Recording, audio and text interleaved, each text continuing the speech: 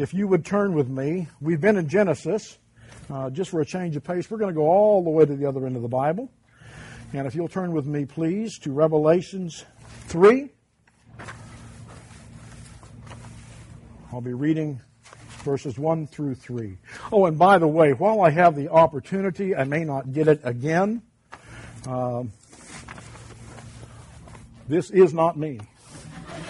I did not sit for this, and it is not me. You've been fibbed too.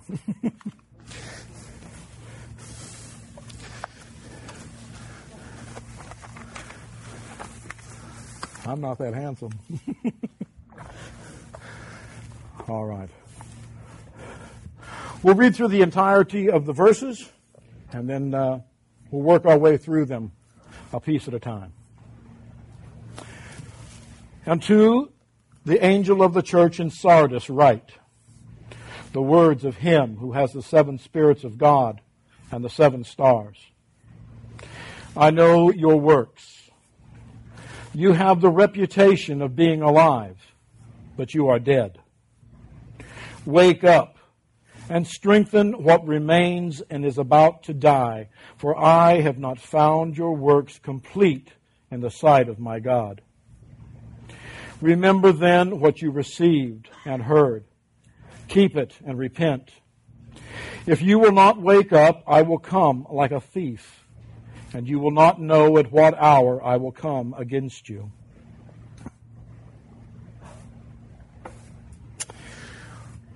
I'm one of those people, much to my wife's chagrin and confusion, who really enjoys those forensic television shows.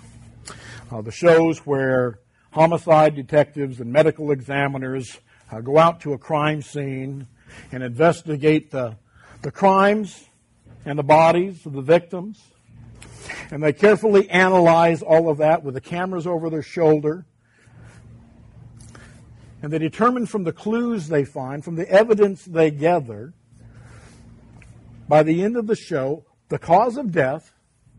And typically, not always, but usually, they can identify a killer suspect. But one thing those experts never do is examine the victim for signs of death. They examine them for the cause of death, sure, but never the condition. Although there are legal parameters by which we can define death, medically and scientifically, those usually include cessation of the heart, cessation of the lungs. There is no heartbeat and there is no breathing. And I believe in 1987 they added to it something which still incurs moral and ethical debate, the cessation of the brain function, brain dead. All of those are now considered parameters for legal death. But they're just that. They're more a legality than they are a necessity. Because if you, like I have ever had the experience of witnessing or seeing a dead body, you recognized it as a dead body. Death, at least physical death, is recognizable. Even at a funeral, you might hear people say as they walk past the casket,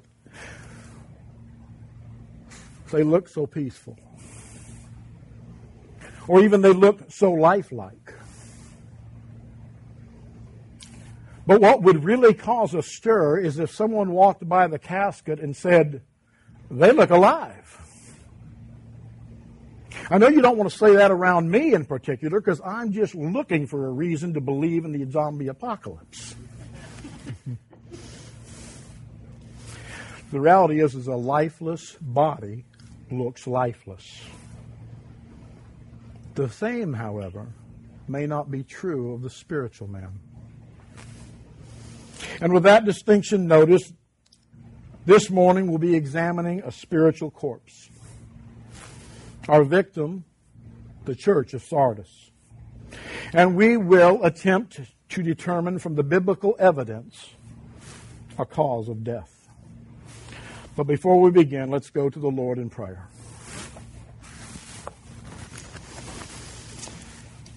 Heavenly Father, thank you for this day, a day in which we are able to come together according to your grace, by your mercy, and in your love, to look to your word for your truth.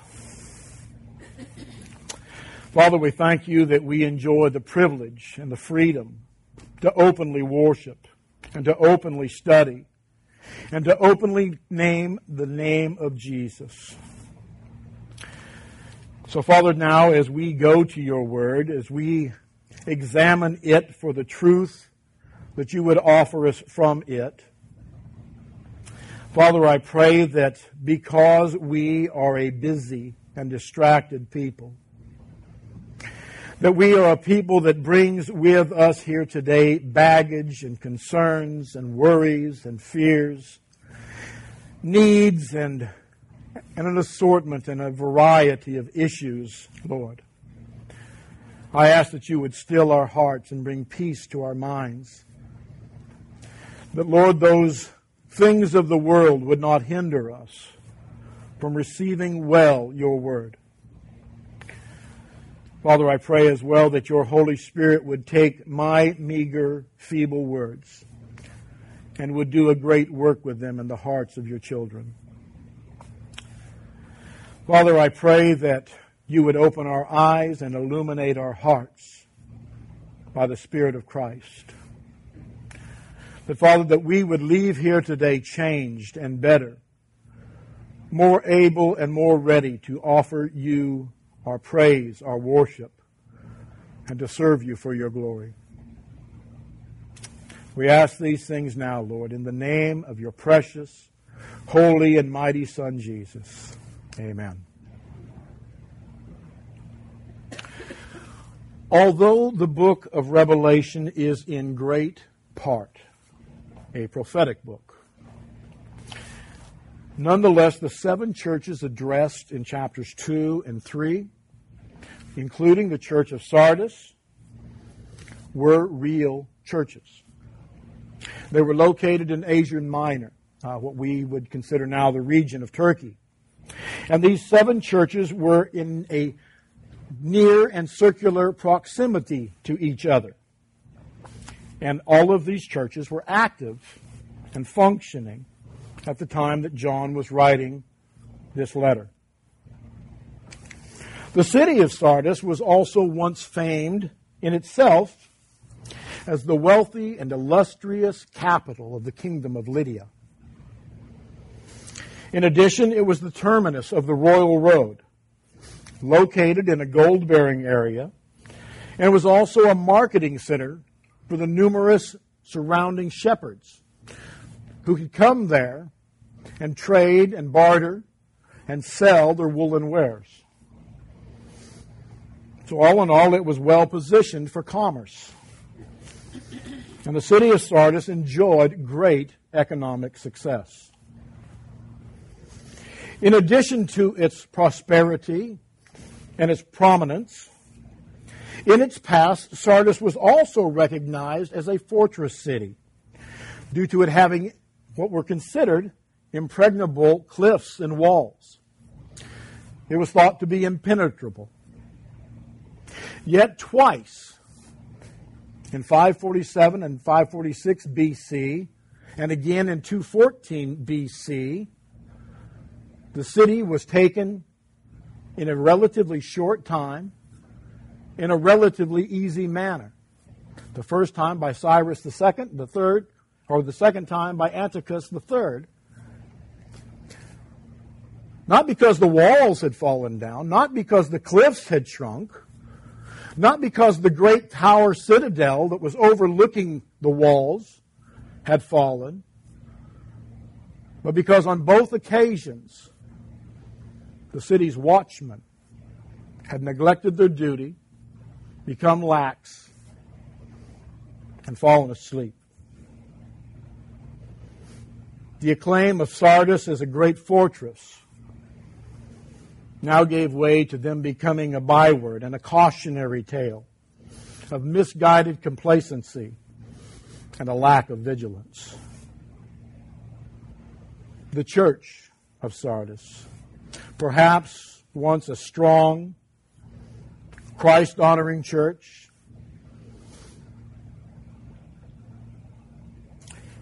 was now more than likely only outwardly impressive, and that in the eyes of men. Like so many of our churches today, it may have been popular and well attended. It may have included numerous church functions, social outreach programs, and maybe even frequent youth group chariot washes to fund their mission trips. But ultimately, the church of Sardis appears to have befallen a similar fate as its namesake city, being captured and undone by its own complacency. Revelation 3:1. And to the angel of the church in Sardis write the words of him who has the 7 spirits of God and the 7 stars. I know your works. You have the reputation of being alive, but you are dead.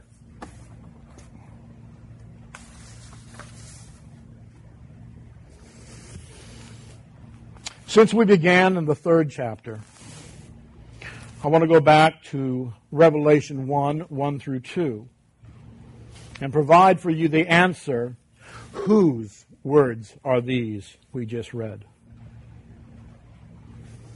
Revelation 1 and 2 says, the revelation of Jesus Christ, which God gave him to show his servants the things that must soon take place. He made it known by sending his angel to his servant John, who bore witness to the word of God and to the testimony of Jesus Christ, even to all that he saw.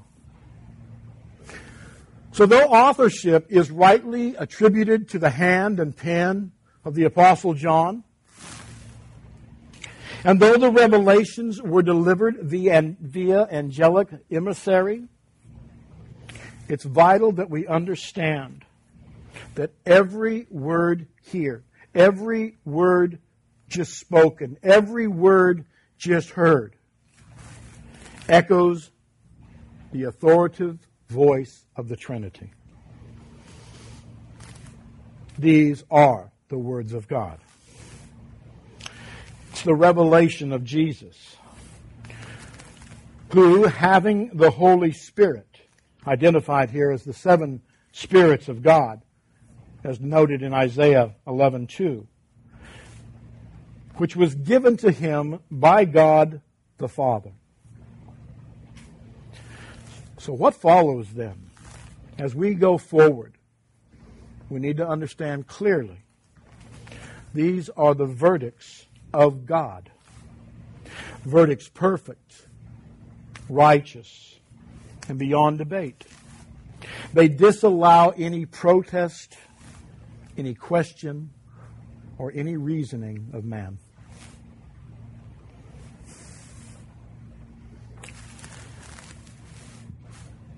I know your works.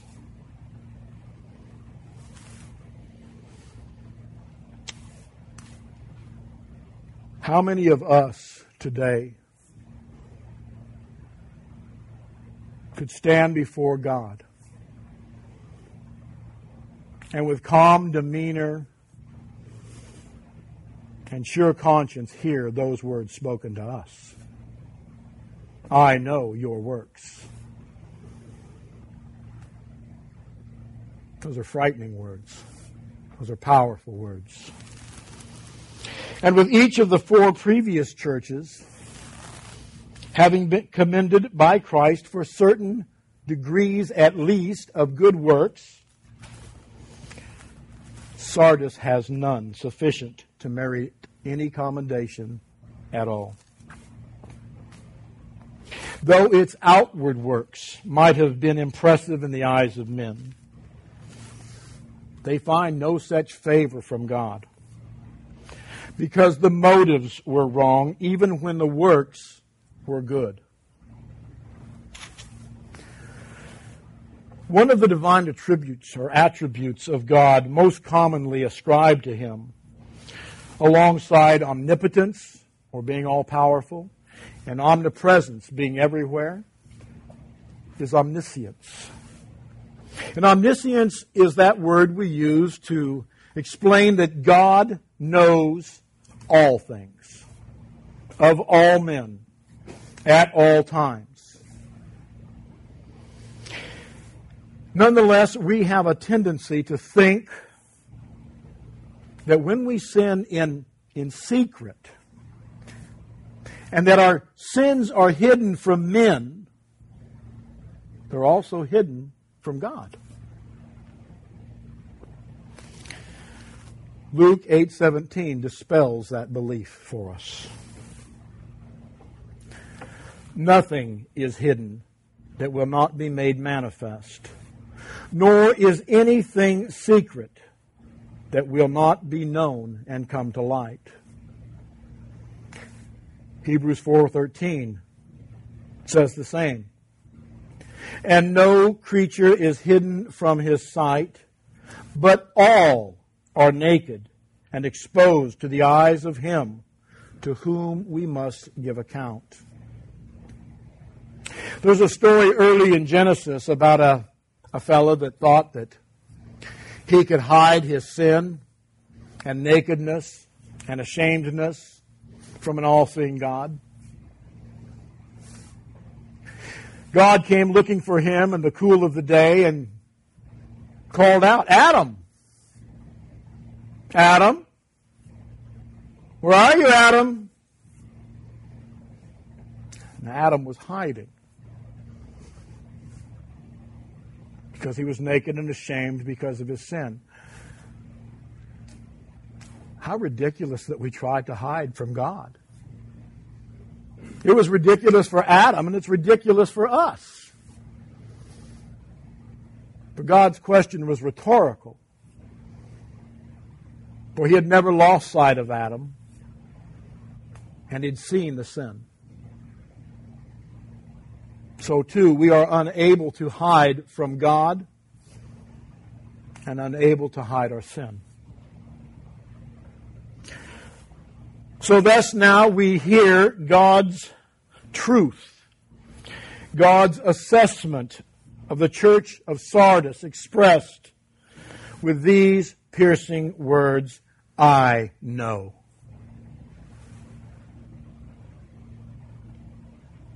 He goes on to say that this is what he knows.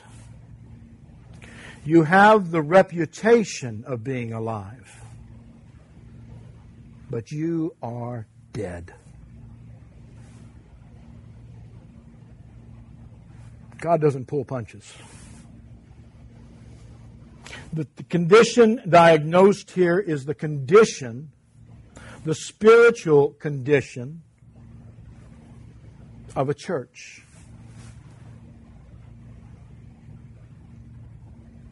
These walls, this roof, this floor, this podium, and this pulpit, those aren't the church.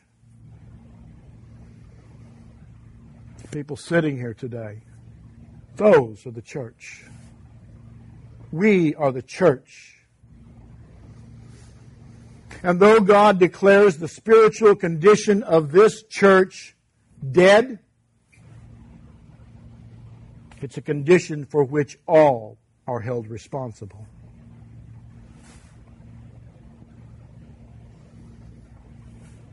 Though active and busy, the church is depicted in a fashion reminiscent of Jesus' description of the scribes and Pharisees in Matthew 23. It's a harsh description. But for the church of Sardis, it's a fitting analogy and a fitting comparison. Hypocrites, for you are like whitewashed tombs, which outwardly appear beautiful, but within are full of dead men's bones and all uncleanness. So you also outwardly appear righteous to others, but within you are full of hypocrisy and lawlessness. Is that not true of many churches today? Is that not the state of many churches today? As they preach false gospels, as they worry more about the numbers of attendance than the hearts of the attendees?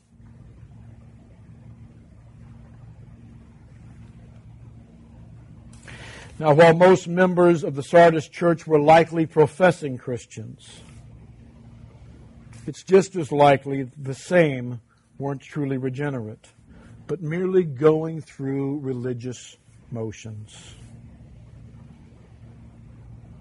Although they still use the name of Christ, calling themselves Christian, and appeared to be a vibrant and active church of God, spiritually, they were lifeless. They were dead.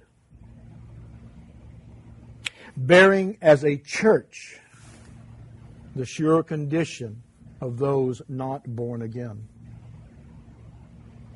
As Ephesians 2:1 declares, "And you were dead in your trespasses and sins."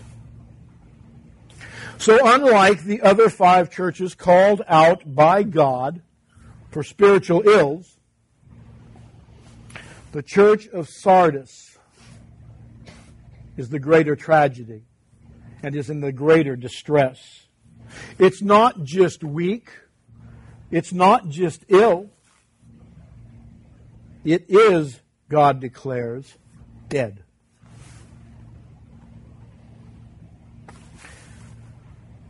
So in speaking to this church declared dead, God says in verse 2, "Wake up and strengthen what remains and is about to die. For I have not found your works complete in the sight of my God."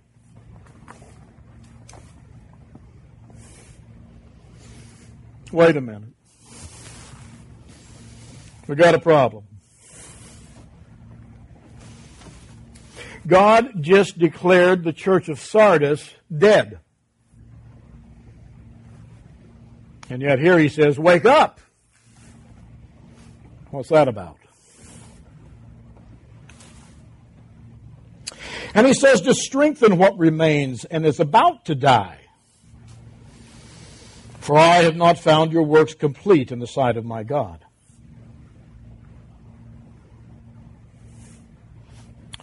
Here in the shadow of God's fatal decree on Sardis, and amidst the ruins of a decomposing church, he does what God has done on so many other occasions through Scripture. We find here that God has kept for himself a living remnant of his chosen people. As we read through the Scriptures, we see numerous times that he's done this with the Israelites. We recall the story of the judgment flood, where he reserved and preserved for himself Noah and his family. And we can recall as well the occasion of Elijah, when Ahab and Jezebel, after Elijah had put to death by the sword all of the prophets of Baal, issued what was tantamount to a contract on Elijah, sending him word that as he had done to the prophets of Baal, so would be his fate within a day. And Elijah, being a man of God, ran away and hid. That seems to be a real popular tactic sometimes in the Bible for the heroes of the Bible. I'm no hero of the Bible, but I thought about it a little myself this morning.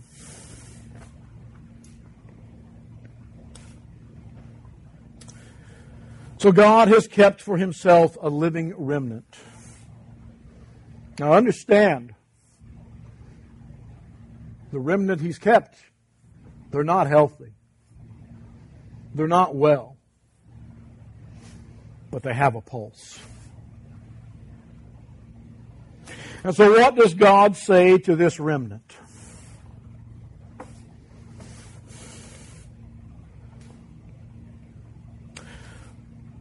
Wake up and strengthen what remains and is about to die.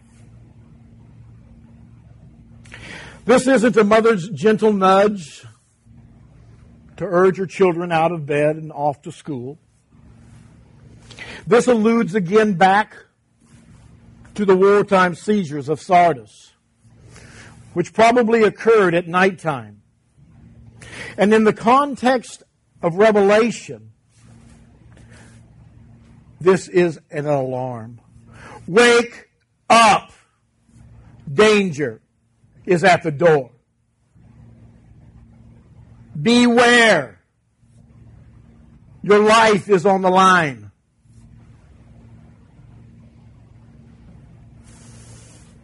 This is a trumpet blast, calling comatose men to awaken and to set about strengthening God's church. Because left unattended, it will continue to atrophy and be wholly unprepared for the return of its groom. This warning to awaken and be prepared is reflected again in another parable, that of the 10 virgins in Matthew 25, where the virgins have gone out and fallen asleep, and only half of them had oil for their lamps. And the others, upon the groom's coming, awakened and unable to borrow oil for their lamps, or kept out of the bridal groom.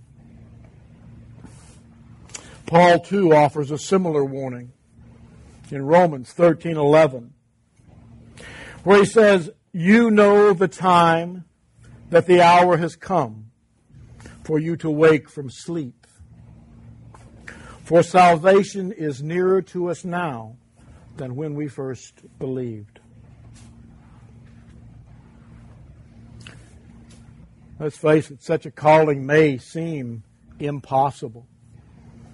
To live with steadfast diligence, striving after holiness, when all around us universal deadness and decline prevails.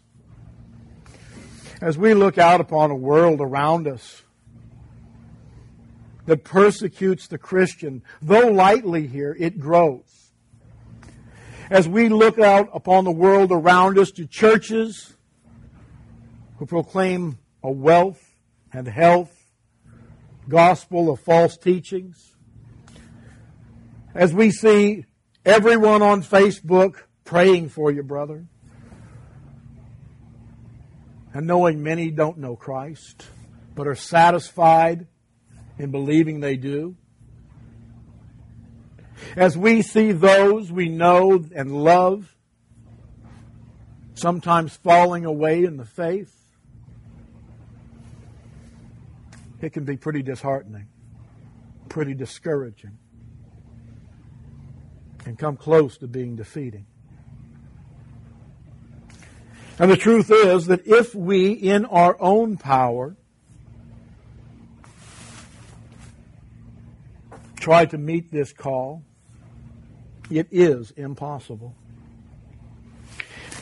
Which is why we hitch our wagon to the completed work of Christ, the sure promise of His unfailing Word, certain that, as Philippians 1:6 tells us, that He who began a good work in us will bring it to completion at the day of Jesus Christ. The Scriptures tell us that in the last days, 1 Timothy 4:1 and Matthew 24:10, that the faithful even will fall away. That doesn't demand that we fall away.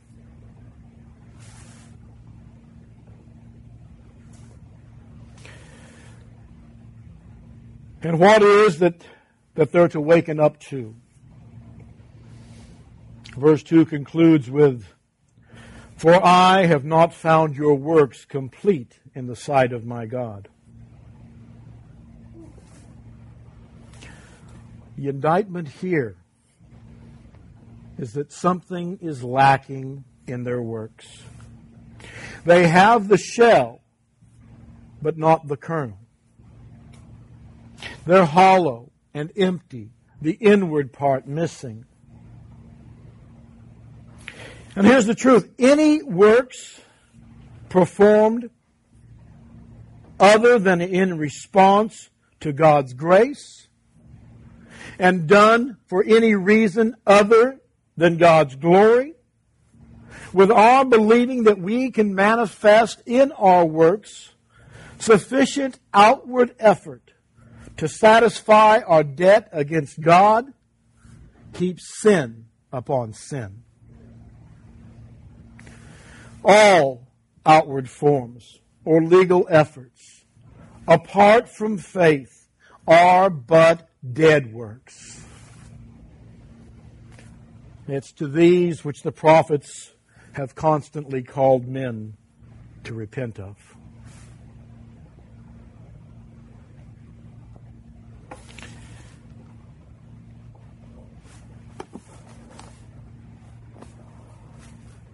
Revelation 3:3 reads, "Remember then what you received and heard. Keep it and repent. If you will not wake up, I will come like a thief, and you will not know at what hour I will come against you."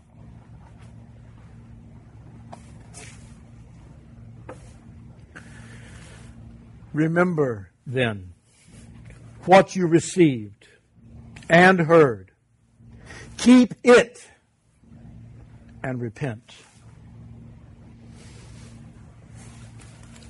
1 Corinthians 15:1-11 tells us what it is that we have received and heard and are to keep. Now I would remind you, brothers, of the gospel I preached to you, which you received, in which you stand, and by which you are being saved, if you hold fast to the word I preached to you, unless you believed in vain. For I delivered to you as of first importance what I also received, that Christ died for our sins in accordance with the Scriptures, that He was buried, that He was raised on the third day in accordance with the Scriptures.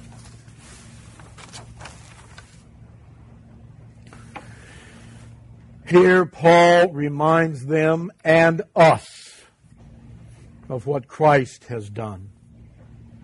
The grace given, the mercy shown, the redemption purchased with His shed blood.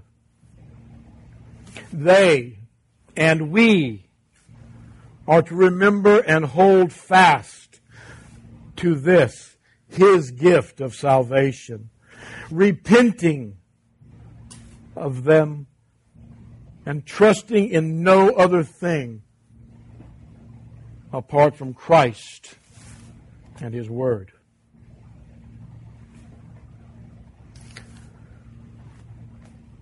But if you will not wake up, I will come like a thief, and you will not know at what hour I will come against you. Hear that. If you will not wake up, I will come, and I will come against you.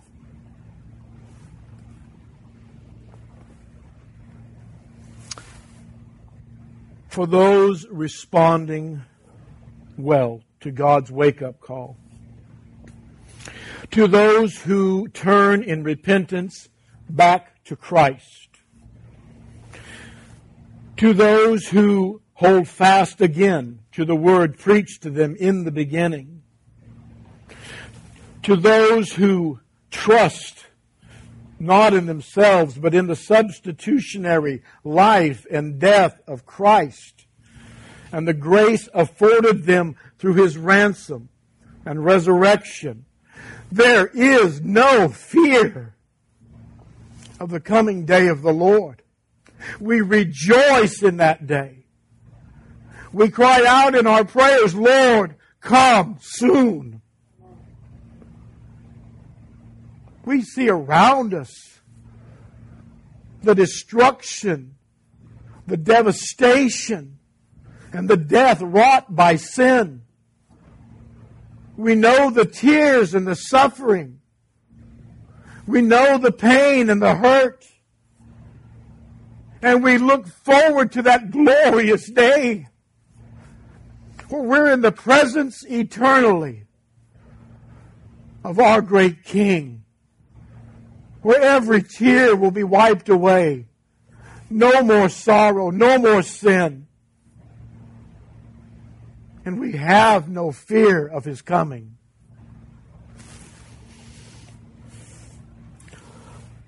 First Thessalonians 5:11 says it well. Now concerning the times and the seasons, brothers, you have no need to have anything written to you, for you yourselves are fully aware that the day of the Lord will come like a thief in the night. While people are saying there is peace and security, then sudden destruction will come upon them, as labor pains come upon a pregnant woman, and they will not escape. But you are not in darkness. Brothers, for that day to surprise you like a thief. For you are all children of light, children of the day.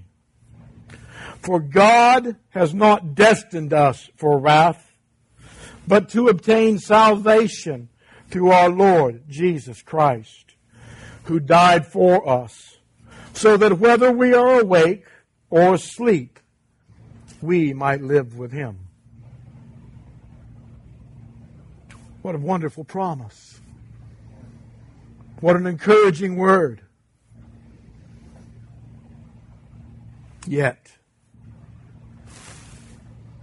to any who turn away from God's counsel and reject the inseparable gift and giver, the day of the Lord is no less assured. But for them that day is terror and wrath. Matthew 24:42-43. Stay awake, for you do not know on what day your Lord is coming. But know this, that if the master of the house had known in what part of the night the thief was coming, he would have stayed awake and would not have let his house be broken into.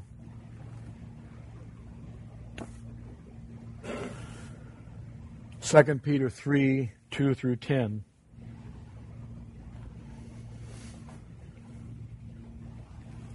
You should remember the predictions of the holy prophets and the commandment of the Lord and Savior through your apostles, knowing this first of all, that scoffers will come in the last days with scoffing, following their own sinful desires.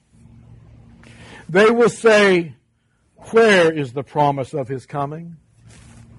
For ever since the fathers fell asleep, All things are continuing as they were from the beginning of creation.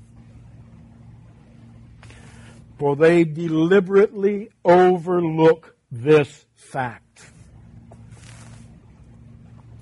that the heavens existed long ago, and the earth was formed out of water and through water by the word of God, and that by means of these the world that then existed was deluged with water and perished.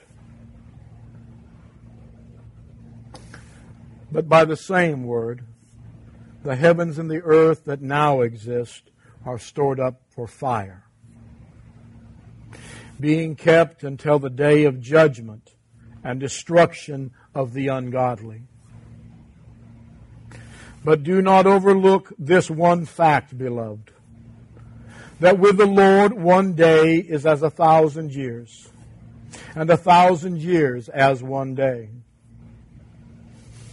The Lord is not slow to fulfill His promise, as some count slowness, but is patient towards you, not wishing that any should perish, but that all should reach repentance. But the day of the Lord will come like a thief, and then the heavens will pass away with a roar, and the heavenly bodies will be burned up and dissolved, and the earth and the works that are done on it will be exposed.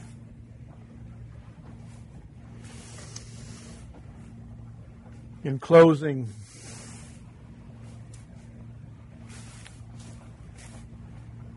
I have 2 points of application. The first is for the believer.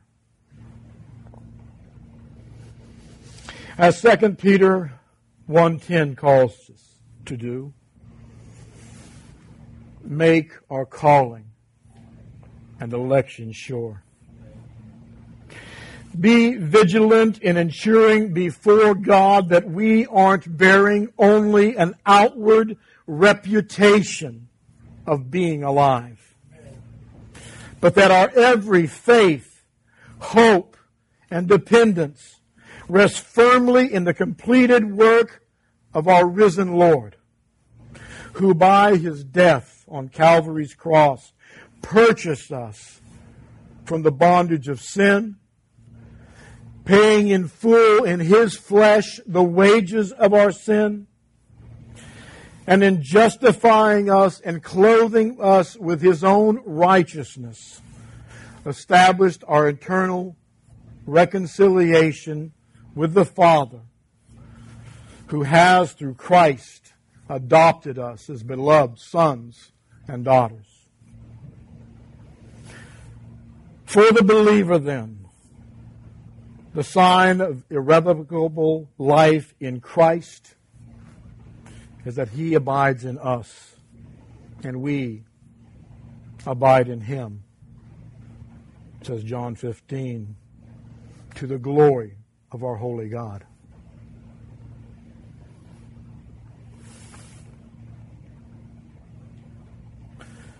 For the non-believer,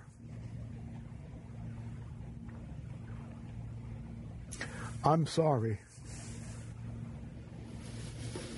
but I'm not able to offer you any sign of life. The Word of God forbids me to deceive you. I can only tell you that apart from Christ, you remain dead in your sin. But so too, according to the grace and mercy shown me, a fellow sinner, I'm also compelled by the love of Christ to remind you of words you heard earlier this hour.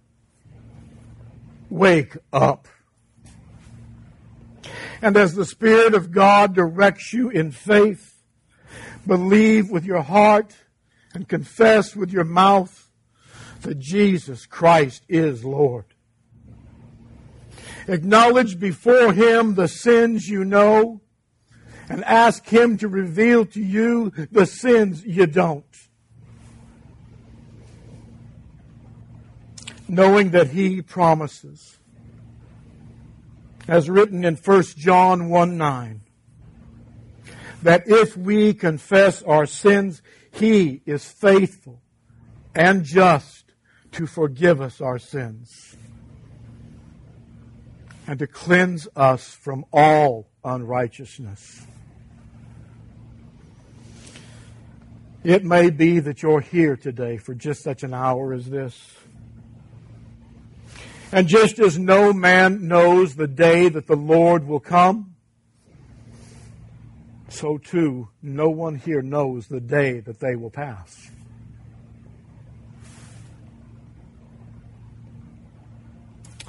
But regarding His sure judgment against sin, let me repeat these words.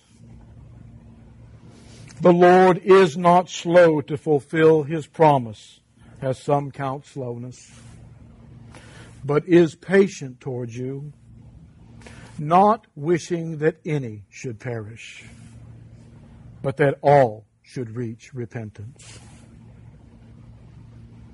In turning to Christ, you'll discover not just signs of life, but eternal life in Christ. Would you bow your heads with me, please?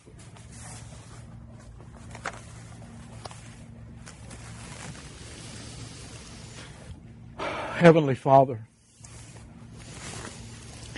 Lord, my words today are but my words, lest they be empowered by your Holy Spirit. Lord, empower the words spoken today. For the believer, Lord, wake us from any slumber we may be enduring. Open our eyes to the needs around us in the church, amongst the church, and outside the doors of the church. Lord God, fill us with fresh fire, new love, new urgency to live for your glory. Give us a new hunger, Lord God, for your word. For in it are the words of life. Help us, Lord God, to not be satisfied and complacent. Help us not to say peace when there is no peace. Help us, Lord God, to be vigilant and diligent in our battles against sin. Give us the courage, Lord God, to wage mortifying death war against those temptations and sins which would draw us away from you.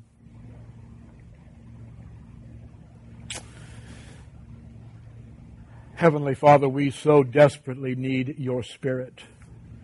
We live in a climate today, Lord God, where spirituality runs from everything from trees to exercise, Lord. Lord God, may we have the courage to speak the truth of the gospel.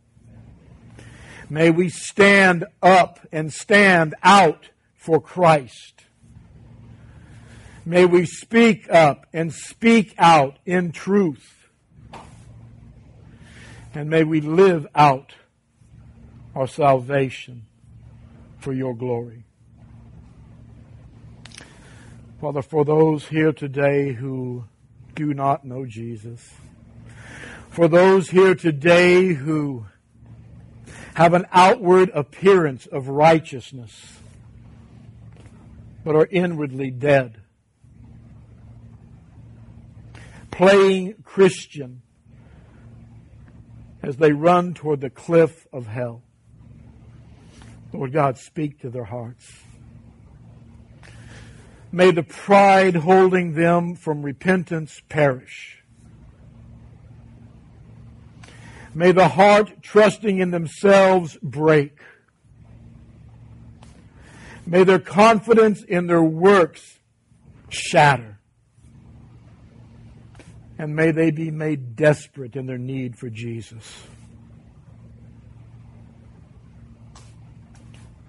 For those, Lord, who have never known you and claim not to know you, Lord, pierce their hearts.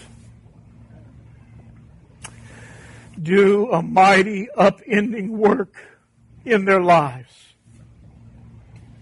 Rescue them, Lord God, from the wages of sin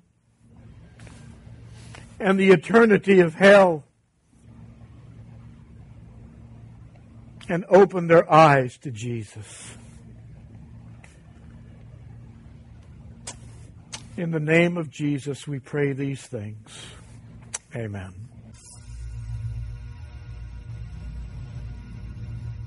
Thank you for listening to this free audio podcast by Veritas Church. For more audio and video, please visit veritas-truth.com.